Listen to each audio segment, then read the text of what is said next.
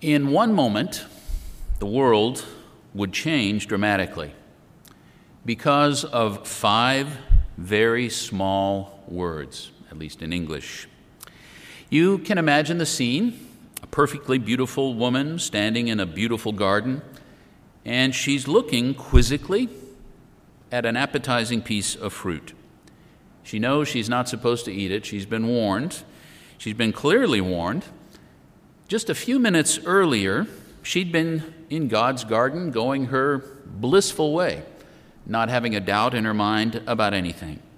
What a beautiful place that must have been. Can you imagine a garden planted by Almighty God? What an amazing place that must have been. And as she's walking in the garden, a serpent approaches. She's not afraid of the serpent, like most of us probably would be today. If we saw a serpent heading our way, we'd go the other way. But there was nothing to harm her or hurt her in the garden. And the serpent began a seemingly innocent conversation with the woman. But behind it all, there is cunning and deceit. He says, again, very innocently to the woman, "Has God indeed said you shall not eat of every tree of the garden?" And she answers truthfully, "We can eat of the fruit of the trees of the garden, except for the one in the middle of the garden. That one we're not supposed to eat, or we'll die." And then the serpent said those 5 small words to the woman. In English, the words are only 3 or 4 letters long. A very, very short sentence. "You will not surely die." And for the first time in her young life, she experiences a doubt. She'd probably never had a doubt before about the truthfulness of something. Everything God had told she and her husband in the past had been true. She never doubted. She probably was never stuck on a decision that she had to make.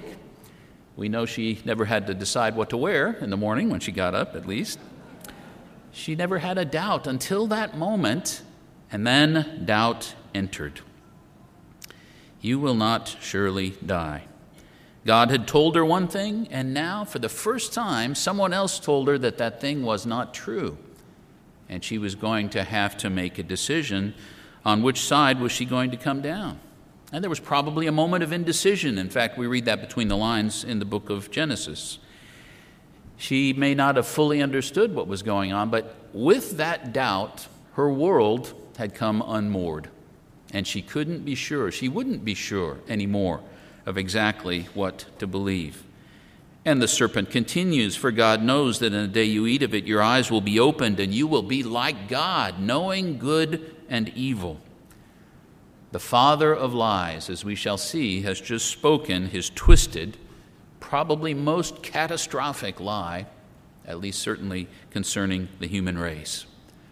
What was Eve's reaction? Did her eyes widen as this new thought took hold?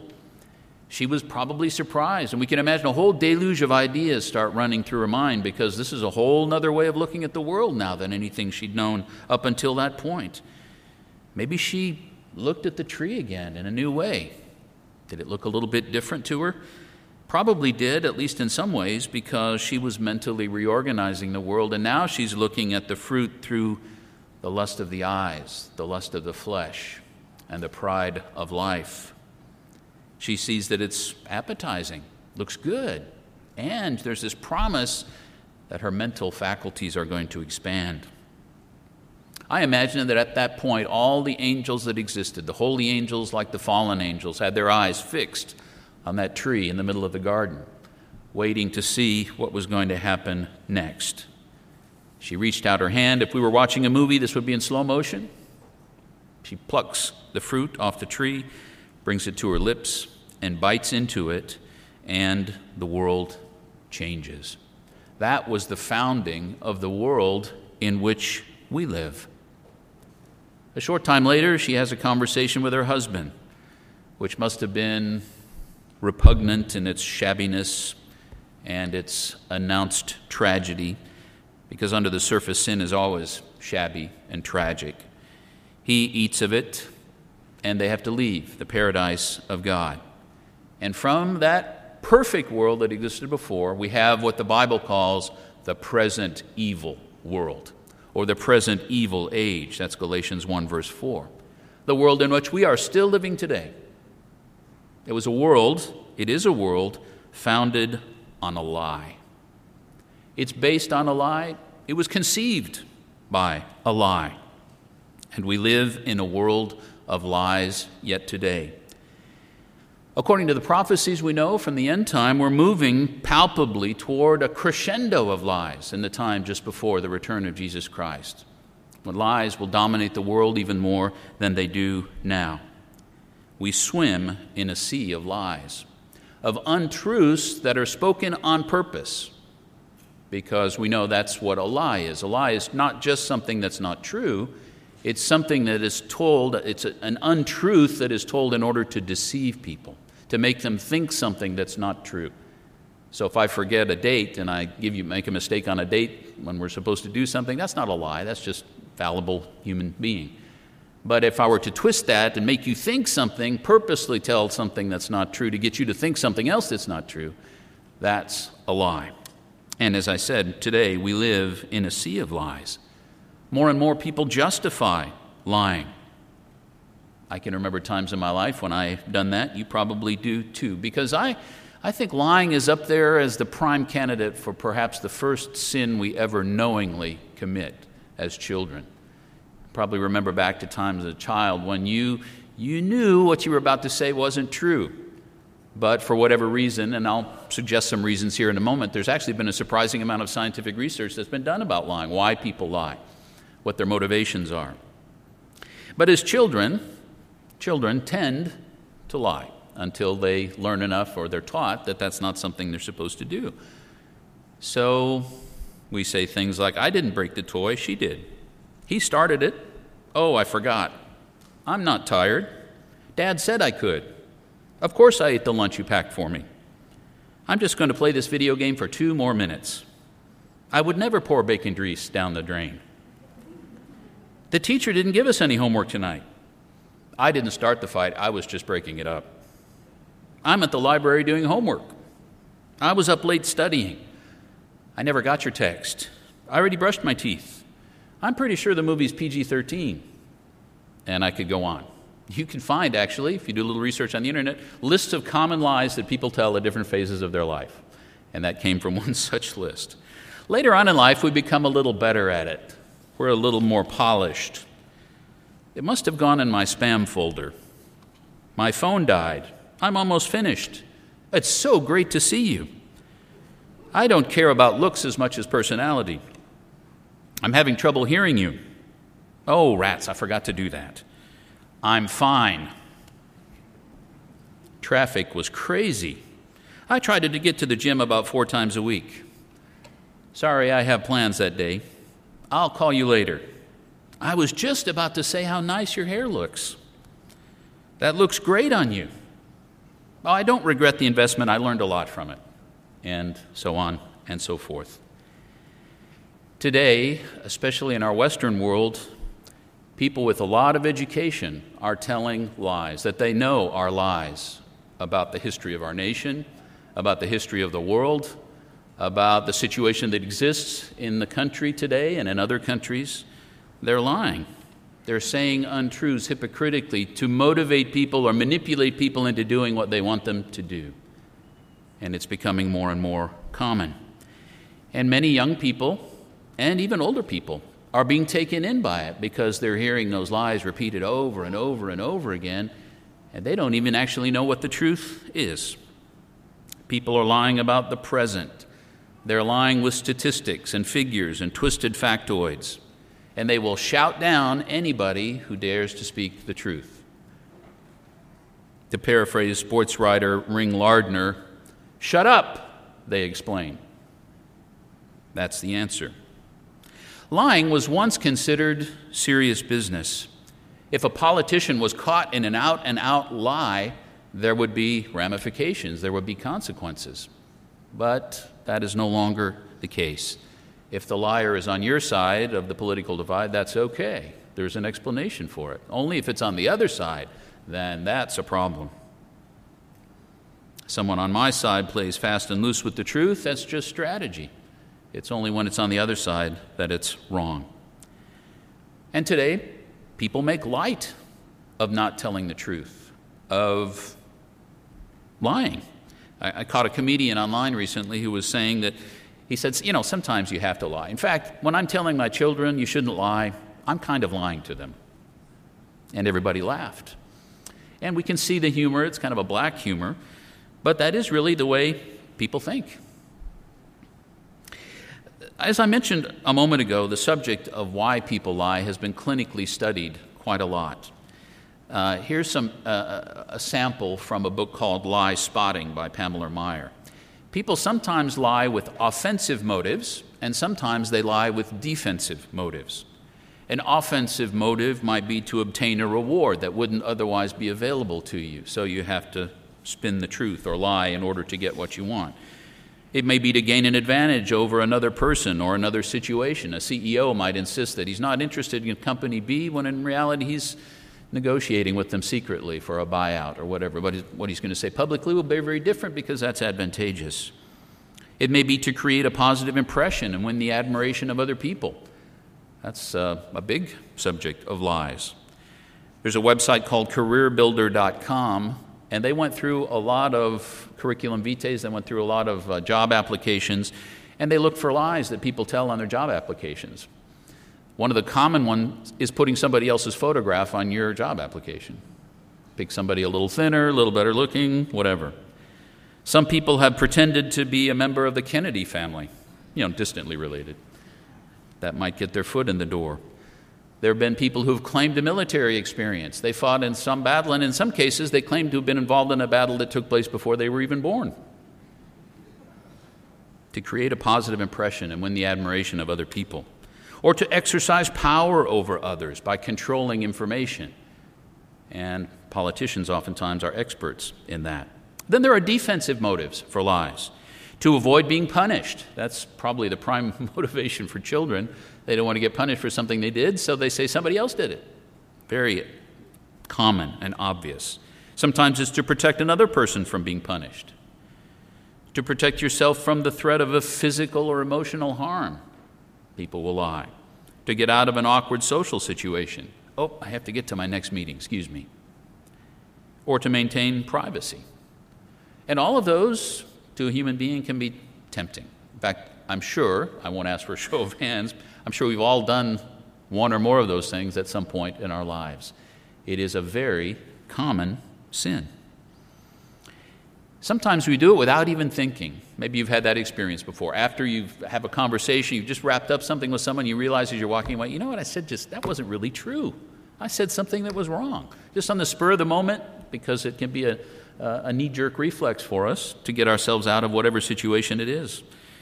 Sometimes, though, today, it's coldly calculated. This would never have been allowed in the United States, or probably most of the Western world, even a generation ago, but now it's commonplace.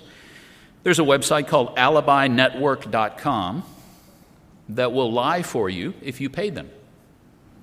So you want to cheat on your spouse? They'll send you a letter with a job offer inviting you to attend career training so you can get away for a few days, and it'll all look very official.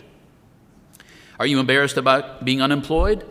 They will provide you with business cards, a work phone number, email address, and even a secretary who will answer the phone for you. You just have to pay. Want a free day off of work? They'll pretend to be your doctor, your dentist, your spouse, and call your boss and explain why you can't come into work that day. Very commonplace. I'm sure you might find that a little amusing, but you're not really surprised, are you? Because that's the world in which we live now. Most of the time, people who practice lying regularly are going to get caught sooner or later, and this has been observed for many, many years. Michel de Montaigne, one of my favorite French writers, who lived in the middle 1500s, said, "It's not without reason that people say that whoever doesn't have a very good memory should not be involved in lying." Mark Twain said it a little bit differently. He said, "If you tell the truth, you don't have to remember anything." What was it that I said? What was the story that I gave? I have to remember what that is. And it's very much in the news today. One of the big issues of our present age is the loss of confidence in government officials. In fact, I spoke about fear a couple of months ago, and one of the biggest fear that people have is government officials not telling them the truth. We live with that fear all the time now because they lie. We have seen so many changing stories about COVID-19, and I'm not taking sides on that issue. That's not my point. It's not whether you should be vaccinated or not, or whether you should wear a mask or not. I'm not getting involved in that at all. Just saying the stories have changed. Who do you believe? It's hard to know who to believe now. It's hard to know who to believe. We have less and less trust in people we should be able to trust because the world lies. At least since World War II, Western democracies have accepted the fact that leaders have to lie in wartime. Winston Churchill famously said, "In wartime, truth is so precious that she should be always attended by a bodyguard of lies." And he lied very successfully during the war in order to win. But now we're in a different time when it's not because there's some emergency, it's just to manage your reputation. You lie. People lie. There are whistleblowers who violate security clearances in order to share some information they promised on their honor they would never share, but they do because there's a higher good or whatever the reason is that they have. Some good information, some bad information. Whether we think that's right or wrong or good or bad, we can all agree that there's a lack of trust. We don't trust as we used to be able to. One of the roadblocks in finding a solution to the COVID pandemic is that citizens don't believe their governments. And this is not just an American thing. It's true in Europe. I talked with French people. They don't trust their government. Talked to people in Africa. They don't trust their government. Nobody trusts government officials to tell the truth anymore. You may have heard of the RAND Corporation, R-A-N-D. RAND stands for Research and Development. It was a think tank that was founded after World War II to identify threats to the United States. In 2018, the RAND Corporation published a study called, listen carefully, Truth Decay. Not tooth decay. Truth Decay. An initial exploration of the diminishing role of facts and analysis in the American public life. In other words, we're disconnecting ourselves from reality and the truth. Let me read just a brief paragraph from them. Over the past 2 decades, national political and civil discourse in the United States has been characterized by truth decay, defined as a set of 4 interrelated trends: an increasing disagreement about facts and analytical interpretation of facts and data, a blurring of the line between opinion and fact, an increase in the relative volume and resulting influence of opinion and personal experience over fact, and lowered trust in formerly respected sources of factual information. And they have a whole long paper to explain that this is a threat to the United States. It's a security threat to the United States, the fact that we can't agree on what the truth is, and that people disrespect the truth, and that they prefer to believe something that's soothing to them rather than to face facts that are unpleasant. And I'm sure you have certain news items going through your mind right now as we discuss this. They finish, the most damaging consequences of truth decay include the erosion of civil discourse, political paralysis, alienation, and disengagement of individuals from political and civic institutions, and uncertainty over national policy. This is a threat, an existential threat to nations when people become unmoored from the truth, and they do not value truth. There's another thing that appeared in Slate.com about a week ago. It's entitled, "The Noble Lies of COVID-19." Noble lies, small untruths, yield unpredictable outcomes. Nietzsche once wrote, "Not that you lied to me, but that I no longer believe you, has shaken me." Public health messaging is predicated on trust, which overcomes the enormous complexity of the scientific literature, creating an opportunity to communicate initiatives effectively. Still, violation of this trust renders the communication unreliable.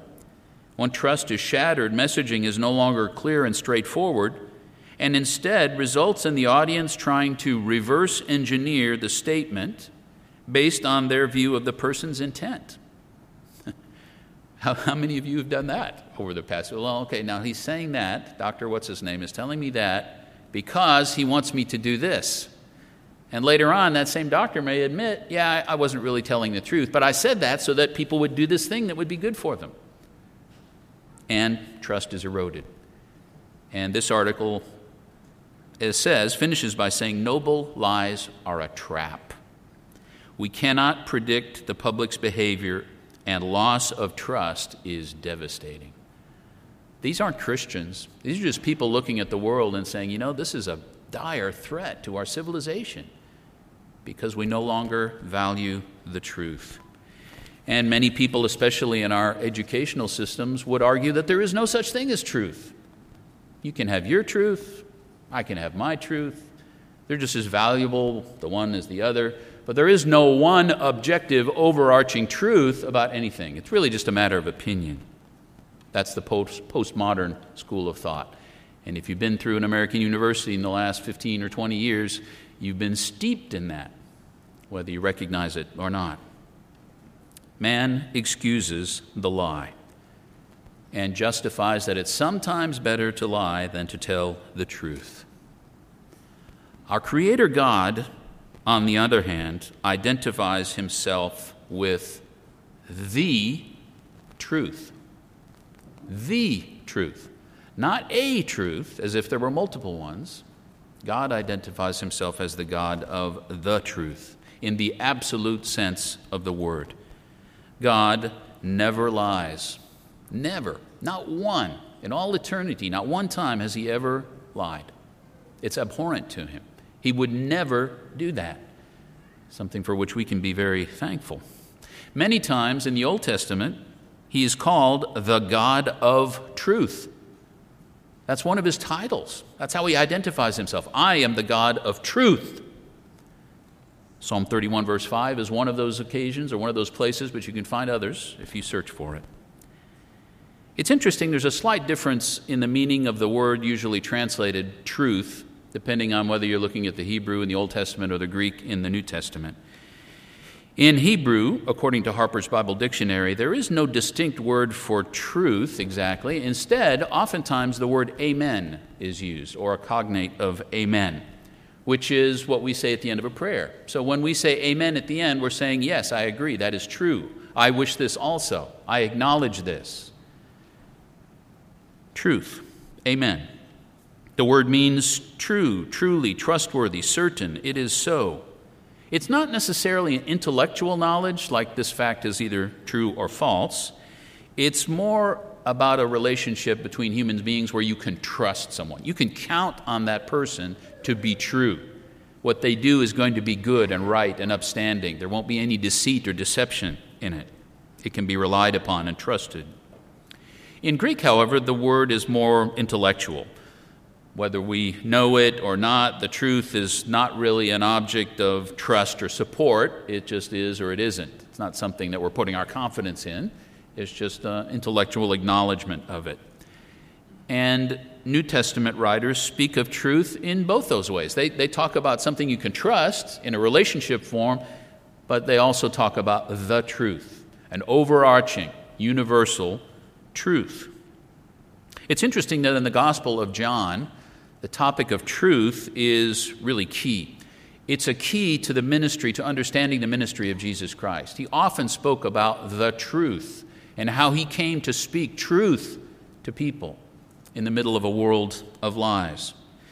John chapter 1 and verse 9. Let's look at a couple of those. John chapter 1, verse 9.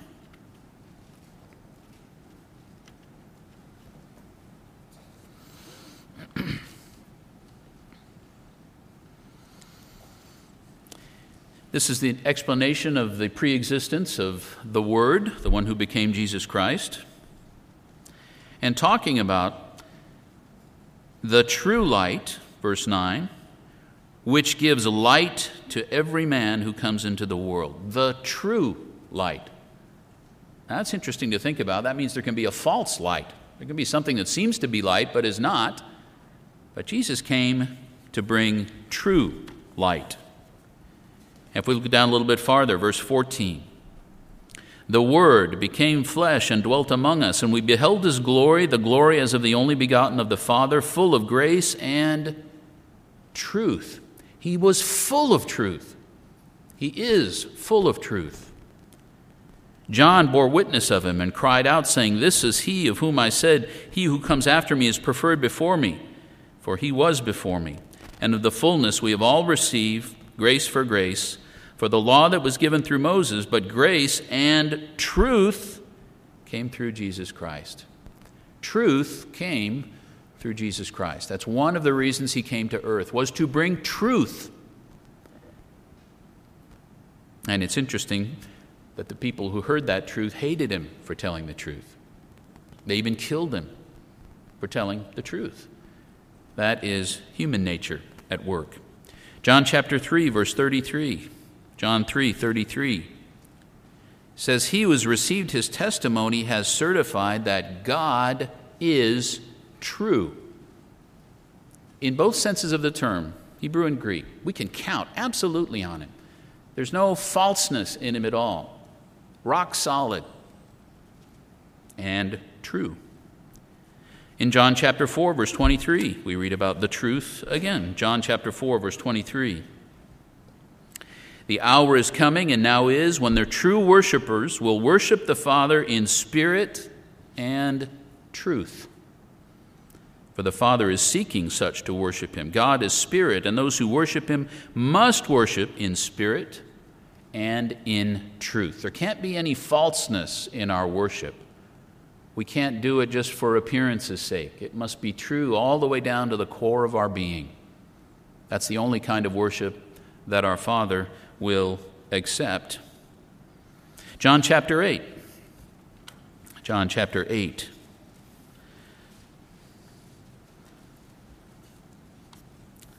A lot of references to the truth here in John 8. Jesus said, verse 32, "You shall know the truth, and the truth shall make you free." Truth frees us.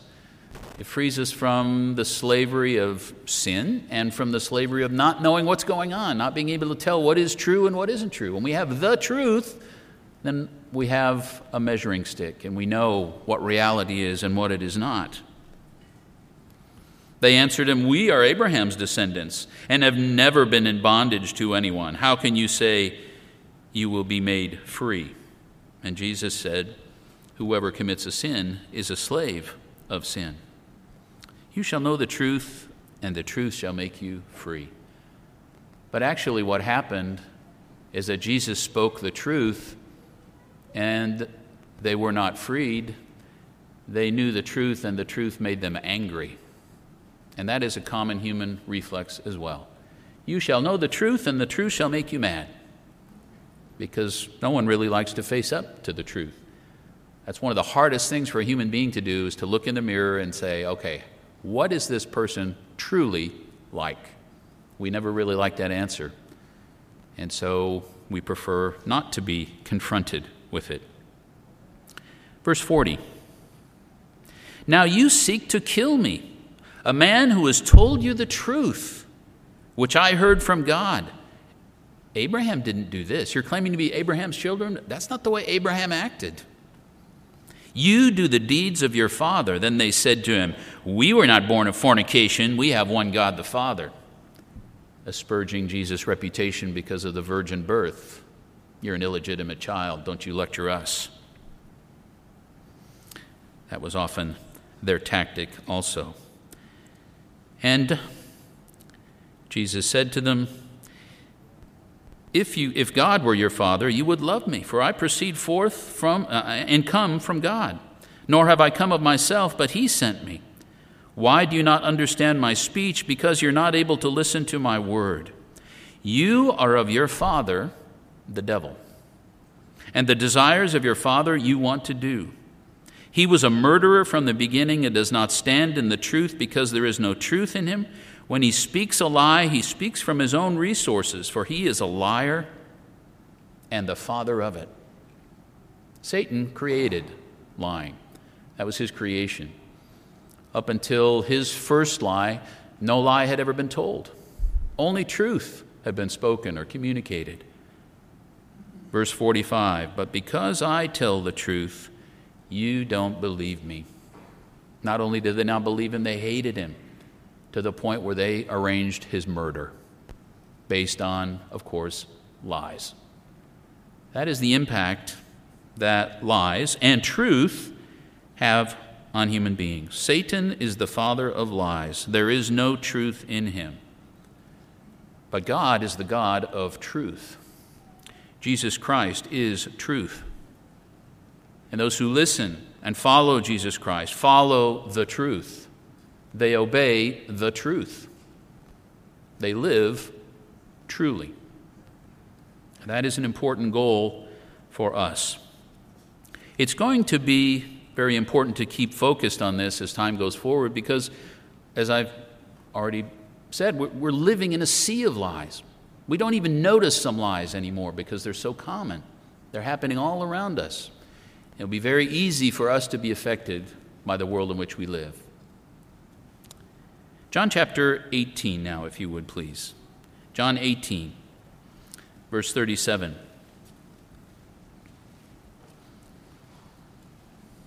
John 18, verse 37. Pilate therefore said to him, "Are you a king then?" Jesus answered, "You say rightly that I am a king. For this cause I was born, and for this cause I have come into the world, that I should bear witness to the truth. Everyone who is of the truth hears my voice." And then we have this famous statement or question from Pilate. What is truth? We don't really know. We would need to hear the tone of his voice to know how he meant that question. How did he mean that question? Was it facetious? Was it scornful? Was it impatient?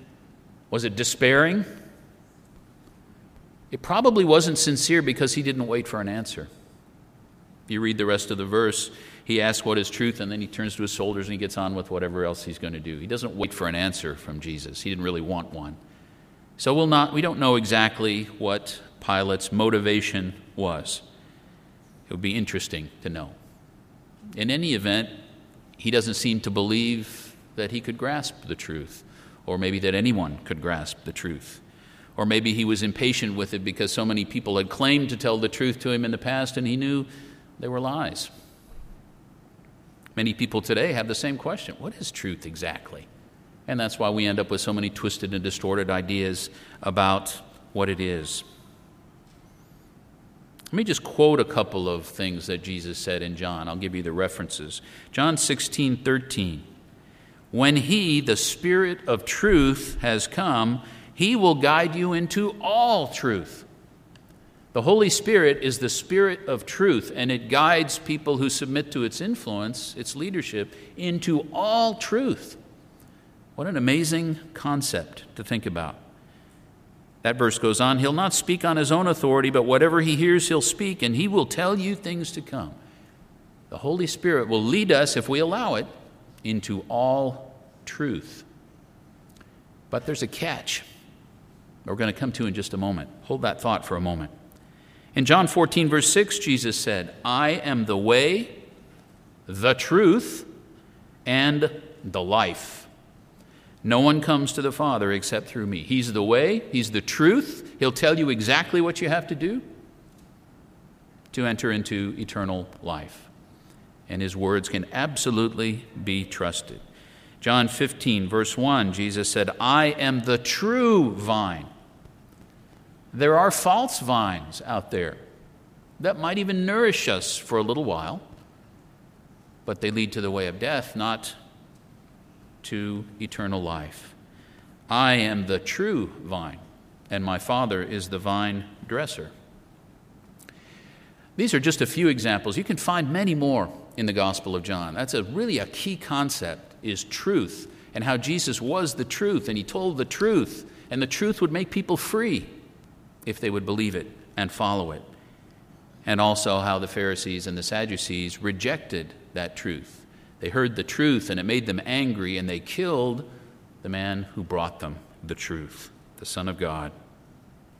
And John never seems to have forgotten that. Understandable, that obviously was a very key concept to him. He heard Jesus speak all those words directly. And even in the 90s, so 60 years later, John was still focused on this idea of truth. Look at 1 John chapter 3, if you would. 1 John 3. Verse 18. 1 John chapter 3, verse 18. My little children, John writes, let us not love in word or in tongue, but in deed and in truth. Now, it's not wrong. He's not saying that we shouldn't tell our mates we love them. There's nothing wrong with that. In fact, it's a good thing to do. But our love must go beyond simply pronouncing the words. We must love in deed, in action, and in truth. It's a very important concept. And in the world to come, the world that we're going to be celebrating in a few weeks, the millennial reign of Jesus Christ on the earth, there are prophecies that underscore how important the truth will be. Lying will not be allowed. Let's go to Zechariah chapter 8. Zechariah 8.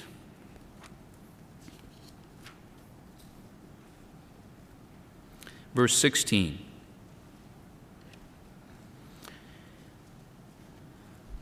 So this was an instruction that was applicable certainly during Zechariah's time.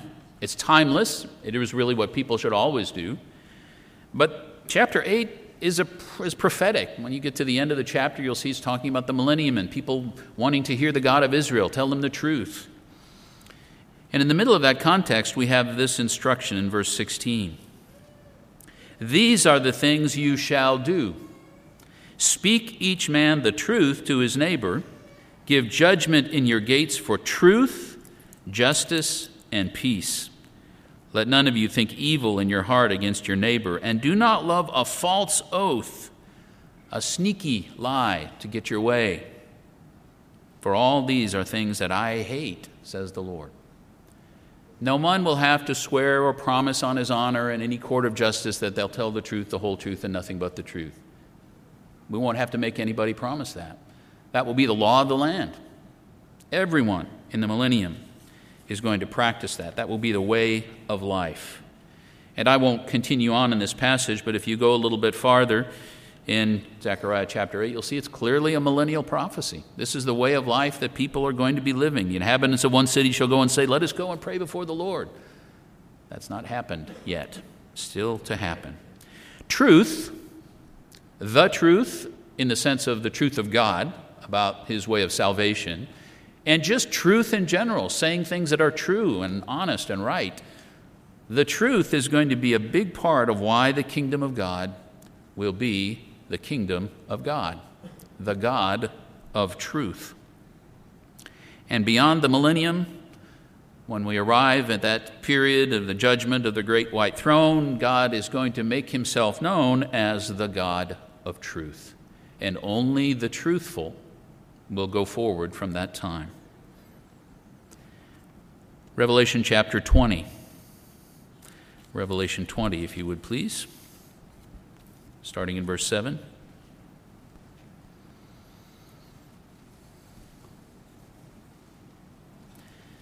Revelation 20, verse 7.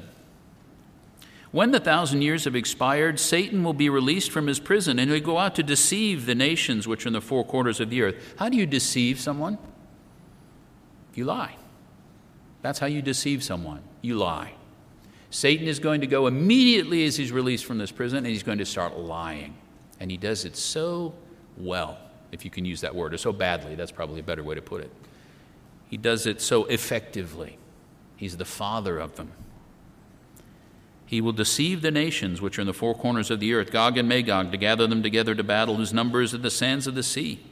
And they went up to the breadth of the earth, surrounded the camp of the saints in the beloved city, and fire came down from God out of heaven and devoured them. And the devil then gets put away for good. There will be one final proof that he's never going to change. He will always be the father of lies and a murderer, as long as he's free to do so. That's what he will do. On the other hand, turn back with me to Isaiah 65. Isaiah 65.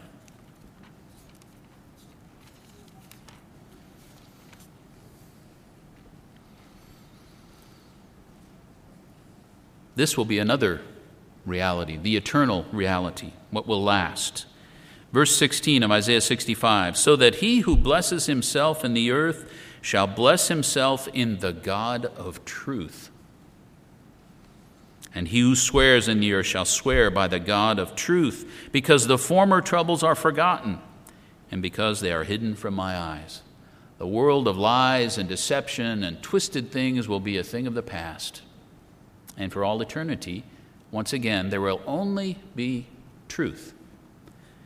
That's a world that's rather hard for us to imagine today. For the rest of eternity, there will never again be a lie. Charles Lindbergh said toward the end of his life, "In my youth, science was more important to me than either man or God. I worshipped science. Its advance had surpassed man's wildest dreams. It took many years for me to discover that science, with all its brilliance, lights only a middle chapter of creation. I saw the aircraft I loved destroying the civilization I expected it to save. Now I understand that spiritual truth is more essential to a nation than the mortar of its city walls. For when the actions of a people are undergirded by spiritual truths, there is safety.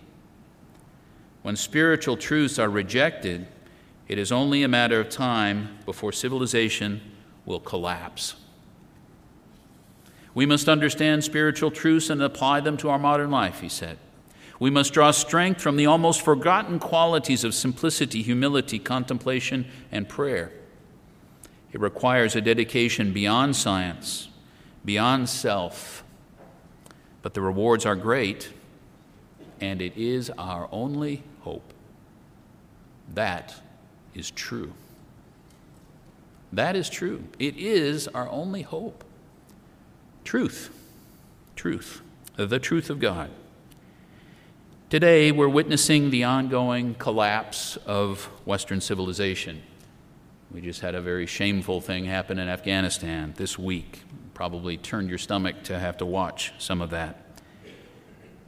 Unlike some civilizations in history, Western civilization, in large part because of the Bible, once respected truth, even hard truths. People were expected in court to tell the truth, the whole truth, and nothing but the truth, or they'd go to jail. But that's going away. Little by little, truth is seeping away and falling in the street to be trampled by untruthful people. We're entering a period when there is tension between the truth and lies, and more people love the lies more. The lies please them.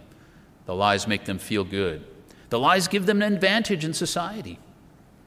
So they love lies. They love lies. The pressure to conform to that world is growing. You've felt it already. We will feel it more as time goes on. And peer pressure is a very powerful motivation.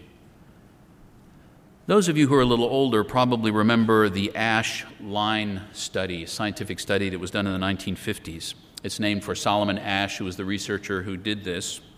He took 123 male college students and his subjects, and he told them that the test was simply a test of their vision. So they went through 18 different tests, and the test essentially was that he would give them lines, a control line, and then show them 3 other lines next to it, one of which was identical, obviously identical to the control line. The other one was longer, and the 4th one was shorter. And he would ask them, which line is that exact length? Which line is the same as the control line? And when they were allowed to do this test privately, they all got the answers right. When one of them was not involved in the experiment, but the others were, I think it was groups of 18, all 17 of them would give the same wrong answer. And then the last guy who wasn't in on it, he was asked to give his response. And he'd heard all of the others give the identical wrong answer, and there was a very high percentage correlation of him deciding to give the wrong answer also. No pressure had been put on him. He wasn't told he was going to be punished. It's just the desire to conform, not to stand out, not to be different. You understand what that feels like. So do I. Peer pressure. Peer pressure is very powerful. And we're going to face worse than that type of scenario because there are people actively seeking to force us to repeat their lies.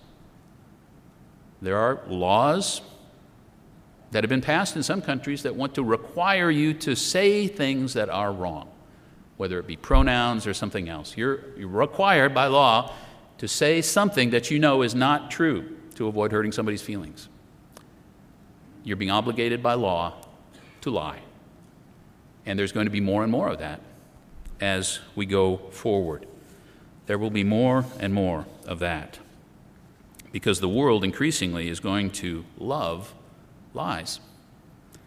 Revelation 22, if you would please. Revelation chapter 22, verse 14. Revelation 22, verse 14.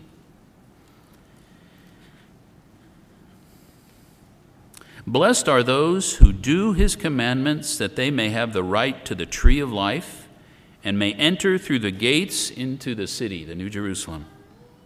But outside are dogs, sorcerers, sexually immoral, murderers, idolaters, and notice this last part, and whoever loves and practices a lie. That could be maybe a surprising thought. There are people who can love lies? Yes. And actually, if you think about it, you probably can think of somebody you've known in your life who you had the sneaking suspicion, or maybe it was stronger than that. I think he just enjoys lying. It's been said of some people, they prefer to lie even when the truth would suit them better because they're so much in the habit of doing that. I've known a couple of people like that. They lie. It's just like they live and breathe. They lie about things. Even when the truth would suit them better, they'll still lie. This is an important phrase for us to remember because we don't want to get anywhere near to being people who practice and love lies. And we're going to be surrounded increasingly by people like that, people who love and practice a lie. So it's a good question to ask ourselves. How deeply embedded in me is the love of the truth and a hatred, a repugnance toward lying? Will we tell the truth even when it costs us a benefit, even when it bothers us, even when it makes us look bad, in order to tell the truth? How much do we love the truth? The truth of God, divine truth, gospel truth, but also just truth in our conversations, in our lives. Do we hate lies? Or could we kind of cuddle up to a lie if it might be advantageous to us in some way? 2 Thessalonians chapter 2 now, if you would. 2 Thessalonians chapter 2, verse 8.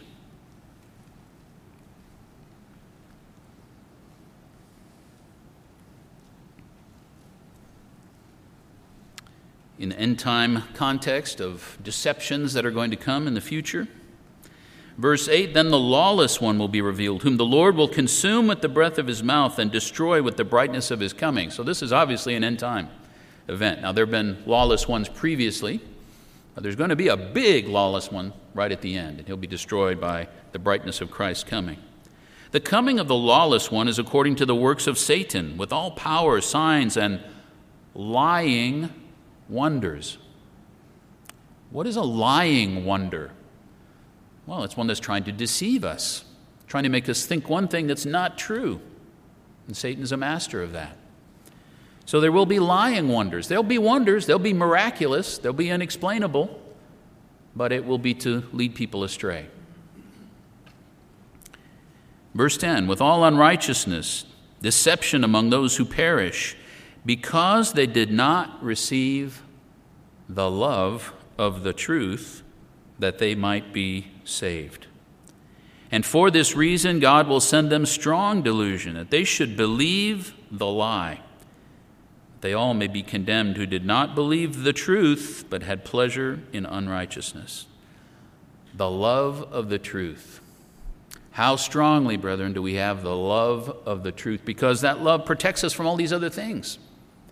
It's because people don't have the love of the truth, or they've lost it, that they're taken in by these lying wonders and signs and all the sins of humanity at the end time. And God even lets them go into, it says, strong delusion, so that they can believe the lie until they die. And then they can be resurrected into a world of truth later on, and God's plan will continue. We must love the truth. It is a strong protection to us spiritually against all of this list of things that we see coming about in the time of the end. If we lose the love of the truth, then we're open to all of those things. And that would be a horrible fate. The love of the truth will protect us from Satan's deceptions, from falling into certain sins, from being deceived in the end time. The love of the truth is crucial to our spiritual well-being, yes, and our very survival. The natural man takes the truth lightly, sometimes doubts that the truth even exists, finds lies normal, often preferable to telling the truth. We must be children of the truth, children of the God of truth. We've been tested in this, and in the future we'll be tested again, and they're probably going to get tougher the farther along in time that we go. Before I wrap up, let me give you 3 concrete things that we can do to make sure we stay in the love of the truth. First of all, make sure you keep God's view of the world. Keep God's view of the world. Now, I'm not saying that's always easy, but it must be a goal that we have. Deuteronomy 12. God told the Israelites this. He said this would be a key to them flourishing as a people, is if they kept seeing the world the way God saw it. And they didn't start asking, well, how did these other people see the world? What does this nation do or that nation? Deuteronomy 12, verse 28. Observe and obey all these words which I command you, that it may be well with you and your children after you forever, when you do what is good and right in the sight of the Lord your God. When the Lord your God cuts off before you the nations which you go in to dispossess, and you displace them and dwell in their land, take heed to yourselves that you're not ensnared to follow them after they're destroyed from before you, and that you do not inquire after their gods, saying, how did these nations serve their gods? I'll do that. They said this line is the right length. I'm going to say that too. All of these nations can't be wrong. That's what Herbert Armstrong told his wife when she explained about the Sabbath. All these churches can't be wrong. Yeah, they can. And all these nations can be wrong. Just about the whole population of the world can be wrong and is wrong. The non-biblical, non-Christian religious holidays of the world's Christianity, for example, they're supposed to be religious and honoring God, but they're the opposite of what he tells us to do. Trendy, faddish ideas today about the way society is supposed to function, economics, even fundamental biology that we want to lie about, and people want to make us lie about now. That's the way the world sees things. We need to see things the way God does, and make sure we always view the world through the lens of his word. This is what's real, the God of truth. God is real, whatever anybody else may think or say. 2 Timothy 4. 2 Timothy 4.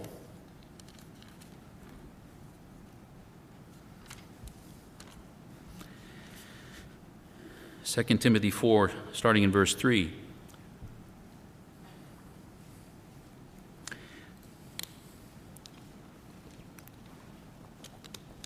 The time will come when they will not endure sound doctrine, Paul tells Timothy, but according to their own desires, because they have itching ears, they will heap up for themselves teachers. They're going to pick teachers they like because that teacher tells me what I like to hear, tells me that I'm better than other people, or tells me that, whatever it is, something that puts me in a good light. I'm going to believe him. I don't care if it's the truth or not, that makes me feel good. Itching ears.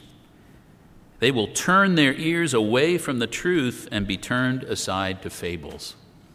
We're watching that happen 24/7 in the world today. Turn their ears away from the truth, turn to fables. Itching ears. If you have itching ears, there are lots of people out there who will volunteer to scratch them for you. On Facebook, for example. Find all kinds of people who tell you elaborate theories about this or that, and because we don't know who to trust anymore, we end up picking people who tell us things we like rather than things that may be actually true. Itching ears, being in search of some new and exciting truth. That happens in the Church of God. Oh, I like this new calendar, or I think Pentecost should be this or that, or whatever. Just recently, the American Medical Association and the Society of Doctors, probably one of our most educated groups ever, people hyper-educated in science, they've reached the point where they don't want to put a male or female on birth certificates. Just leave it blank, because you never know how that person's going to turn out. That's a lie. You know what gender the person is? Okay, they're intersex people. That's an extremely small number. And even then, the chromosomes don't lie. You can tell whether they're male or female. Everybody is. But even doctors, the American Medical Association, because people have itching ears. And that's a dangerous thing. So that's the first point. Make sure we always keep God's perspective on the world. He tells us what's true and what isn't true. Secondly, which goes along with that first one, we cannot allow ourselves to be wrongly influenced by other people. Even if it's all the other 17 people in the group telling us what line is the same length as the other one. That doesn't change reality. 2 Thessalonians chapter 2. 2 Thessalonians 2. Verse 1. It happened in the first century. People told lies and tried to get Christians mixed up about things. Paul's trying to deal with that here in 2 Thessalonians 2, verse 1. Now, brethren, concerning the coming of our Lord Jesus Christ and our gathering together to him, we ask you not to be soon shaken in mind or troubled either by spirit or by word or by letter, as if from us, as though the day of Christ had come. People were forging letters from Paul claiming that Christ had already returned. And he had to write them and say, don't believe that. Even if this letter claims to be from me, it's a lie. Let no one deceive you by any means, for that day will not come unless the falling away comes first, and the man of sin is revealed, the son of perdition, who opposes and exalts himself above all that is called God and is worshipped, so that he sits as God in the temple of God, showing himself to be God, and so on. Verse 10, talking about that man, with all unrighteousness, deception among those who perish, again, because they did not receive the love of the truth, that they might be saved. Antidote to whatever public opinion is the love of the truth, which does not change. That's why Paul wrote in 1 Thessalonians 5:21, prove all things, hold fast to that which is good, that which is true, that which you have proved. Don't let anybody else rattle you about any of those issues. Some will try. Some are trying right now. Some are trying right now for their own purposes. And thirdly, third thing that can help us stay in the love of the truth is just to make the decision and make it into a habit to always tell the truth. Always tell the truth. Now, that doesn't mean, I hasten to add, that we have to say everything we know about every subject that comes up. But what we do say has to be true.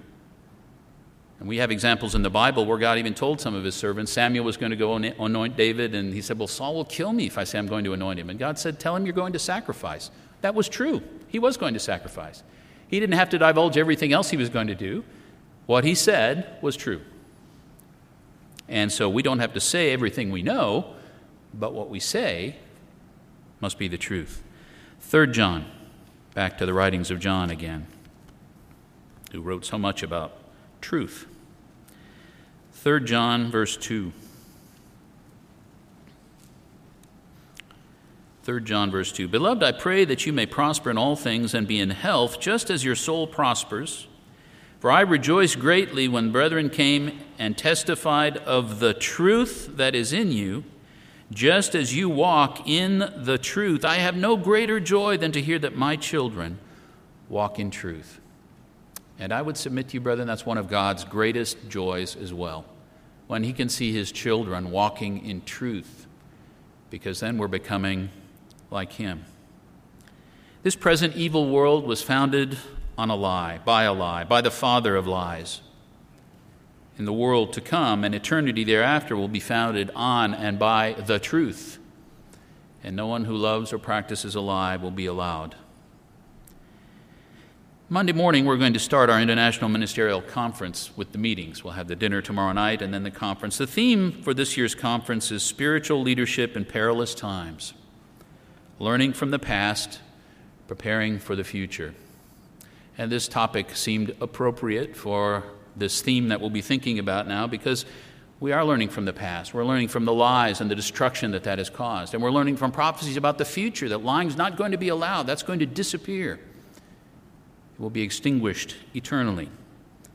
But one of the future perils we can foresee, and for which we need to prepare ourselves, is an assault on truth, the very concept of truth.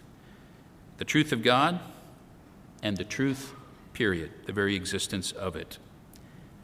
We're being challenged, brethren, in our love of the truth.